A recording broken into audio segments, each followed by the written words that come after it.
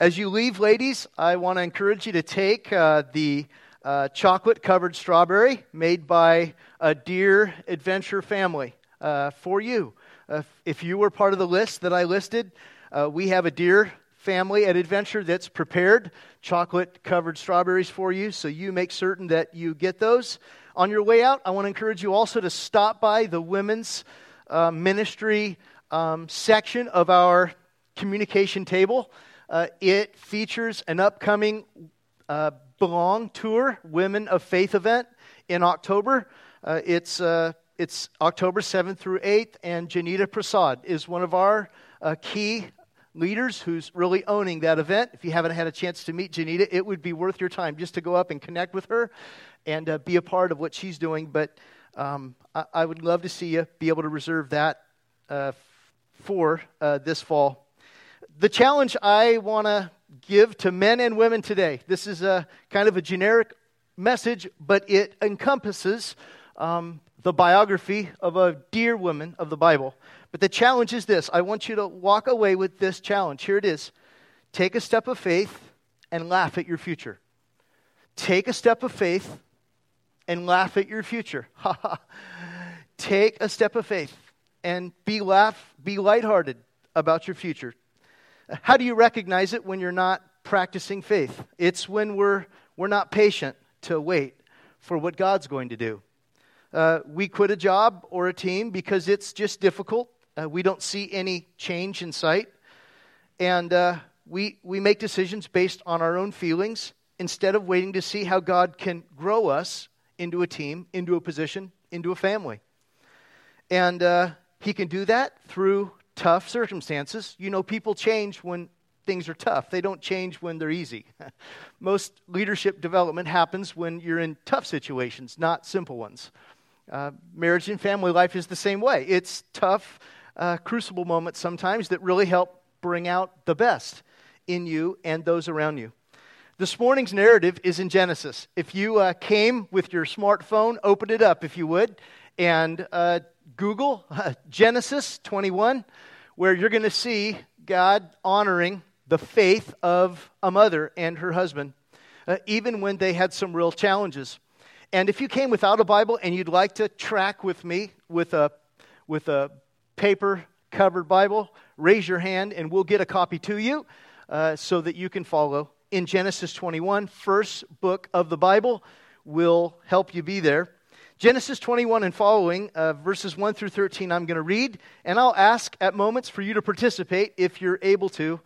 Here it is. Now the Lord was gracious to Sarah, as He had said. And the Lord did for Sarah what He had promised. What did He do for Sarah? What He had promised. Sarah became pregnant and bore a son to Abraham in his old age, at the very time God promised him. When did Sarah bear a child? At the time God promised him. Abraham gave the name Isaac to the son Sarah bore him. When his son Isaac was 8 days old, Abraham circumcised him as God commanded him. Abraham was 100 years old. How young was Abraham? 100 years old when his son Isaac was born to him. Sarah said, God has brought me laughter, and everyone who hears about this will laugh with me. And she added, who would have said to Abraham and Sarah would nurse children? Yet I have borne him a son in his old age. Verse 8, the child grew and was weaned, and on the day Isaac was weaned, Abraham held a great feast. But Sarah saw that the son whom Hagar, the Egyptian, had borne to Abraham was mocking. And she said to Abraham, get rid of that slave woman and her son, for that woman's son will never share in the inheritance with my son Isaac. The matter distressed Abraham greatly because it concerned his son. Why did the matter distress Abraham greatly? Because it concerned his son, his firstborn son, I would add. But God said to him, do not be distressed about the boy and your slave woman. Listen to whatever Sarah tells you. What did God command Abraham to do as it related to Sarah? Listen to whatever Sarah tells you, because it is through Isaac that your offering will be reckoned. Verse 13, I will make the son of the slave into a nation also, because he is your offspring. Faith is synonymous with the word confidence. Sometimes with faith, I've thought in the past I had lots. But as I grow as a man, I realize that faith is confidence in what God can do with my family, with my work, with my relationships. It's confidence in what we hope for and assurance about what we do not see. Anyone who comes to God must believe that He exists and that He rewards everyone who earnestly seeks Him. How would you measure your own confidence or faith factor personally? What kind of faith do you have when God speaks His word to you and says, hey, my peace and my joy I give to you? Do you have the faith to grab a hold of that? What kind of faith do you have when Jesus says, lo and behold, I'll be with you always, even until the end of the age? Are you able to grab a hold of that? What kind of faith are you able to have when Jesus says that a sparrow cannot fall from a tree without his Father's notice, and that He has the hairs of your head numbered? Are you able to say, yeah, I'm willing to absorb that or believe that He is fully involved in every detail of my life? What's your faith factor? And how would you know personally that you're taking steps of faith? How would you measure that? I think Abraham and Sarah's journey gives us several insights that'll help moms today, that'll help mother types, and that'll help husbands listen to moms. The first is, this is how you know you're taking steps of faith. You take a step of faith towards God's wild promise. God gives Abraham and Sarah a wild promise. It begins at Ur of the Chaldees. It begins on this map. Down on the right-hand side, it's in Iran, modern-day Iran. And he gets called from Haran and Ur of the Chaldees, actually Iraq, to go north for a while, and then to go south and to go to what will be a land that he will inherit. And for a lot of the young people here, I'll tell you that this land is still some of the most contested land on the globe. This is the land of Israel, the center of international conflict, really. This conflict is derived from this promise given to this patriarch, this leader in Genesis. And Abraham followed this wild promise that he would inherit this land. And he followed God. He ended up wandering a little bit. Husbands are bound to wander occasionally. And Sarah followed. And he, as you imagine, the conversations they had on the pathway. Uber had not quite broken through unions in the Middle East then. And so they were relegated to just walking all the time and talking. And no doubt second guessing, what are we doing? Who gave you this vision? Abraham? Are you sure we're going the right way? How confident are you? And no doubt his confidence and faith factor was challenged just by those conversations. They traveled, they went to the Promised Land, and which was Canaan, and then ended up in Egypt for a season. And then God called them out of there, and they began to serve in and live in what was Canaan, what is now modern-day Israel. These are his wanderings. This was the wild promise that Abraham and through his seed, God would create a nation that exists today, and a nation that for the first time in centuries would actually reoccupy after World War II, would reoccupy the land. It's the first time that's ever happened to any nation that would be extracted and then reoccupy. They believed in God's wild promise that they would inherit this land. What wild promise, personally, has God maybe packaged inside of you? Do you have some sort of angst, some sort of personal, I talked about it last week, holy discontent, some sort of personal vision that God's packaged uniquely in you that you sense He's leading you on, where He's promised to bless whatever you're doing? You've sensed that. You're called to something. Maybe it's in relationship to your marriage and family life. Mom, maybe it's in relationship to your kids. You sense that God's maybe really called one of your kids to do something special, or one of your grandkids to do something significant, and you've identified it in them. It's what you sense, maybe a promise God's made to them. God had very clearly given Sarah and Abraham a promise, and the promise was that they would have a child, they would have a family. And this was quite a promise because Abraham was 75, Sarah was 64 when they first entered the land. And this was a promise they had to wait 25 years for God to keep to them. You know, it's not unusual when it comes to taking steps of faith that you have to wait. Think about some of the waiting seasons people have to have. For 40 years, the Hebrews wandered in the desert. They had to wait. Abraham and Sarah, once they were given the promise of a child by an angel, they had to wait 13 years. Joseph had to wait 13 years in prison. The Hebrews had to wait a total of 430 years before they would actually occupy Canaan, which would become the promised land. It would be another 400 years before the Temple Mount would be built, the tabernacle. And we, Christ followers, are waiting for the second coming of Jesus. There's a waiting for Christ followers. And that's part of a promise fulfilled. Verse 1 says, God did for Sarah what he had promised. How well do you wait? How well do you wait on others when your eyes are burning with exhaustion, moms? No one's more tired and needs a nap more than a mom, or a trip to Happy Day Spa. Moms, this is you. Will you wait on God's direction as it relates to your career? Will you wait on God for the right marriage partner? Would you wander in a promised land for 25 years waiting on the Lord to do what he said?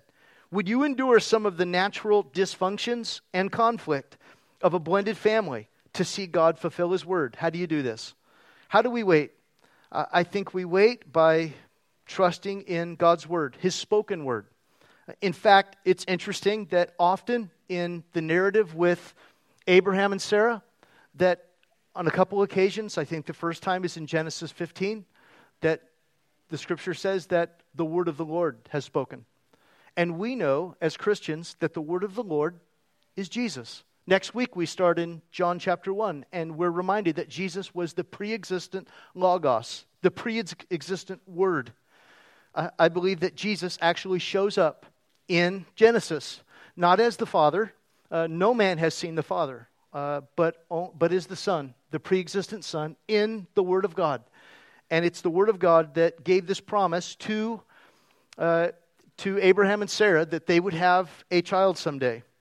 And these three visitors came to Abraham and Sarah, and they said that within a year they would have a son. And after that, Abraham laughed out loud. And Sarah laughed, but she laughed incredulously. She didn't believe that this was really going to happen. And then the Lord said in chapter 18, verse 14, the Lord said, "Is anything too hard for the Lord?" Is anything too hard for the Lord? Folks, I think that captures in of itself the enduring heart of a mother who believes that no, nothing's too hard for the Lord. How do we wait? We keep our minds on this idea that nothing's too hard for the Lord. It's much easier to wait when you know everything could change overnight. We're trusting in the Lord. Jesus taught us that our belief, this kind of belief, was the foundation of Christianity. Jesus taught us, his co-worker Paul wrote, that Abraham believed the Lord and he credited it to him as righteousness. He quoted this author in Romans. Abraham believed that God would give him a son soon, in his 90s maybe, certainly not 100. That faith alone was justifying. The fact that he believed God, that he believed that God could do anything, that nothing was too hard for the Lord. That kind of faith was what we call justifying faith. And this verse in Genesis is quoted again in Romans. And it's quoted in the context of the cross. That a person could look to the cross and Jesus who suffered on it, who died and rose again from it. And by looking to the cross and believing that Jesus died for him or her, a substitutionary death, a person could receive total forgiveness, total empowerment by the Holy Spirit, and a new life and hope of eternal life. That mere belief alone is what opens the door of your life and gives you a great promise. Jesus had other promises that he mentioned in John chapter 16. He said, "You will grieve, but your grief will turn to joy." Jesus said, "Ask and receive, and your joy will be complete." How do you know you're taking steps of faith? Here it is. You're waiting, rather you're willing to wait because you believe that no wild promise is too hard for the Lord. No wild promise is too hard for the Lord. In your life, you don't lose faith because you believe, hey, everything could change. I'm not going to start trying to manipulate. I'm not going to start trying to change things myself. I'm going to trust in the Lord. I'm going to be enduring like most moms. Secondly, take a step of faith towards a laughable future. In chapter 21, you can see in verse 3 that Sarah became pregnant. In verse 2, and bore a son to Abraham in his old age, at the very time God had promised him. Abraham gave him the name Isaac to the son Sarah bore to him. Now Sarah, the name means princess. What a great name for the wife of a patriarch, princess. What a great name to call your spouse or mother type today at lunch. Ironically, they named their son Isaac. Anyone want to guess what Isaac means? Laughter. Laughter. It was laughable that they would have a child in their old age. In verse 7, Sarah says what I think all people of faith want to experience in Christ. Sarah says, "God has brought me laughter. Everyone will laugh with me." Imagine the laughter when Abraham and Sarah explained to young marrieds at the mall with children that this 5-year-old was not their great-great-great-grandson, but he was their son. Imagine experiencing the chuckles from neighbors as they watched Abraham and Sarah, perhaps leaning over because of chronic back issues, walking their little 5-year-old around the neighborhood. Imagine their age-restricted community questioning whether or not they should be babysitting their great-grandchild all the time, why he's living there. And they had to explain, he's our child. He qualifies because he's our kid. Think of the HOA conflict that would create at Heritage Park. Imagine when Isaac was weaned, Abraham threw a feast for him. Can you imagine? Abraham and Sarah were quite wealthy. Can you imagine how spoiled and pampered little Isaac must have been? All the little Tonka trucks, the Legoland that he had, he must have had everything because they'd waited their whole life for Abraham to have a son. Let me ask you, when's the last time you had a good laugh? He's in his centenarian years. She is 90-something. Do you laugh enough? Really? Do you laugh enough? I would say, personally, no. I love to laugh. I don't get a chance to. I don't seize it enough. Sometimes I try to watch an old comedy just to laugh a little bit. Solomon says laughter is good medicine. You've heard that? It's healthy to laugh. Like Sarah, how will you laugh more during your wandering as you wait for God's wild promise? How do you laugh? How do you wait for God's wild promise? Here's what I believe. You pursue Christ-like character now that the promise requires. How do you endure the waiting? You pursue the character now that the promise requires. You ready yourself for the way you think God's leading you by assuming the kind of character, Christ-likeness, that the promise requires. You do what Jesus says. You seek ye first His kingdom and His righteousness, that all these things may be added to you. You pursue Christ. That prepares you to receive the promise. I've so enjoyed watching my mom care for my stepdad. Her energy has been amazing. When I told her that I thought she was amazing, she said, "You know what? It's an honor to take care of him." That's character. And when the promise is brought to fruition, we get to enjoy the spacious life. My fellow pastors and I in the Sacramento area that meet like the idea of following the Spirit in this line of thinking. We say if we could do whatever Christ allowed us to do, there were no consequences, what would we do for Christ? If there were no rules, Christ would bless our work. What would we go for? We want to push the envelope for Christ. Abraham and Sarah continue to take steps of faith and laugh at their future. They're in their 90s, they're in their centenarian years, and they're laughing. I think it's indicative that they were people of faith. But their blended family was becoming tense. Did you catch that in the narrative? There's tension. It's restless. How do we move forward with a difficult family situation? I told you earlier I have a blended family. I've actually discovered that my blended family is a great place for the gospel of Jesus Christ to work deeply. But how do we move forward with difficult family situations? Here's how. You trust God to burden your mistakes. I think this is one of the most encouraging pieces of this verse. Trust God to burden your mistakes. Ishmael was a teenager. This is Abraham and Sarah's first son. And he was making life difficult for Sarah. He was probably 13 to 16. He was mocking little Isaac. Maybe Isaac said dada in a weird Hebrew dialect. I don't know. But Sarah was tired of it. She wanted Hagar out and Ishmael out. This was very stressful for Abraham. He was Ishmael's father. He loved Ishmael, his firstborn. Then God said, listen to Sarah. On one occasion, Abraham listened to Sarah. It would have been better if he'd taken a get-out-of-jail card and not. Years prior, probably 20 plus years, Sarah and Abraham were getting impatient, waiting on the Lord for a child. And Sarah was not practicing the highest level of faith. She suggested to her husband that he have relations with her servant, and they have just kind of a new happy family. That was the way to address the issue. And she gave birth to Ishmael, and all of a sudden we have Abraham and Sarah and his and her slave is what they call it, or servant. It's awkward even talking about this. I'm planning on not dotting my I's and crossing my T's. But this was a tough situation, and it was a mistake. They should have been more faithful and more patient. But how many of us have struggled to exercise the kind of faith and patience we've needed to, and instead we've taken matters into our own hands and we've just said, hey, we got this. God, we understand you're good, but we're running out of time here. We got this. And you step in, you try to manipulate it yourself, gets you into trouble. That's what happened with Sarah and Abraham. And now the family's growing, and there's great tension in the middle of it.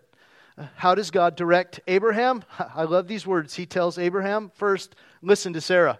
You know, our wives should be our number one confidants. And I often will go to my wife and say, hey, what's your thinking on this matter? And I listen. Normally she says, grow up. And I listen.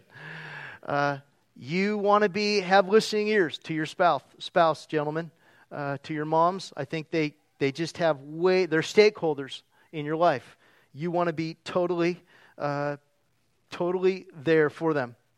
And then this is what we're reminded of when we look at this passage, is that when we're reminded that when what we meant was a matter of faithlessness, or what I call fleshly-led decision-making, pragmatic, logical thinking, God uses these kind of decisions for the good, even good for others. He says in verse 13 something very peculiar. I will make of the slave into a nation. He's referring to Ishmael, who will become the father of all the Arab nations. He has a future for Ishmael. Ishmael will be the father of the Arabs. His mother will get a wife for him from Egypt. So let me ask you, are you able to trust God with the burden of your mistakes? Our typical nature is to try to fix them all, to bear the burdens ourselves. But here God clearly gives Abraham's son a future and a hope. God cares for him and gives him the kind of hope. How do we own these mistakes? We own them. We admit we're wrong. We ask for forgiveness. Then we trust the Lord to use our mistakes and provide a future for all those involved. Interestingly, though this family looks separated, both sons will reconcile when their dad passes away. Today, I want to challenge you to take a step of faith and laugh at your future. Continue to grow in faith muscles and trust the Lord. Don't manipulate things yourself. Imagine you're taking a step of faith towards a promise that He has personally affirmed to you through His Word and uniquely packaged in you. For you, I imagine this may very well mean an exciting move in your future, a greater challenge, a greater reward. Imagine you're taking a step of faith and laughing at an unknown future. Maybe you won't have a 5-year-old as a 100-something, but there may be an unexpected blessing that God has yet to fulfill in your life. Keep praying, keep pursuing the character that fits the promise. Imagine trusting God with the burden of your mistakes. Imagine how God can step in and shepherd those whom you've hurt and provide for them a better way than you ever could have. And know that this separation doesn't last forever. The foundation of Abraham's faith is the foundation of Christianity. Abraham believed the Lord, and it was credited to him as righteousness. Have you made that decision? That first-time decision to believe in Jesus, what He did on the cross for you. His suffering was a substitutionary death for your sins. It was faith in Christ means everything was done for you. It's not what you do, it's what He's done. That's the biggest step of faith you'll ever take, is placing your trust in Him. If you haven't done that, why not right now? Let me lead you in a prayer. Heavenly Father, thank You for the rich rewards, the future of laughter that we can have in the midst of challenges, the hope that you'll burden the shoulder of our mistakes. And the best example of your burdening our mistakes is how You burdened Jesus with our sin. We acknowledge that what He did on the cross was for our sin. We believe in Him. If you've never made that first-time decision to trust in Jesus, I want to give you a chance to, right from where you're seated, to simply say, I accept that what Jesus suffered on the cross was for me. I want to make Him the leader of my life. If you've never prayed that prayer, why not right now? Pray it with me right from where you're seated. I accept Jesus' suffering on the cross was for my sins. I'm ready to make Him the leader of my life. If that was your prayer between me and you, I want to acknowledge your decision. Would you raise your hand? Anyone say yes to Christ this morning? And say, yeah, I've trusted in Him. I'm ready. Anyone? Anyone out there say yes to Jesus for the first time? Heavenly Father, please help us take steps and trust in Your wild promise. Trust the fact that nothing is too hard for the Lord. And help us continue to let You burden the burden of our mistakes. In Jesus' name, amen. Amen.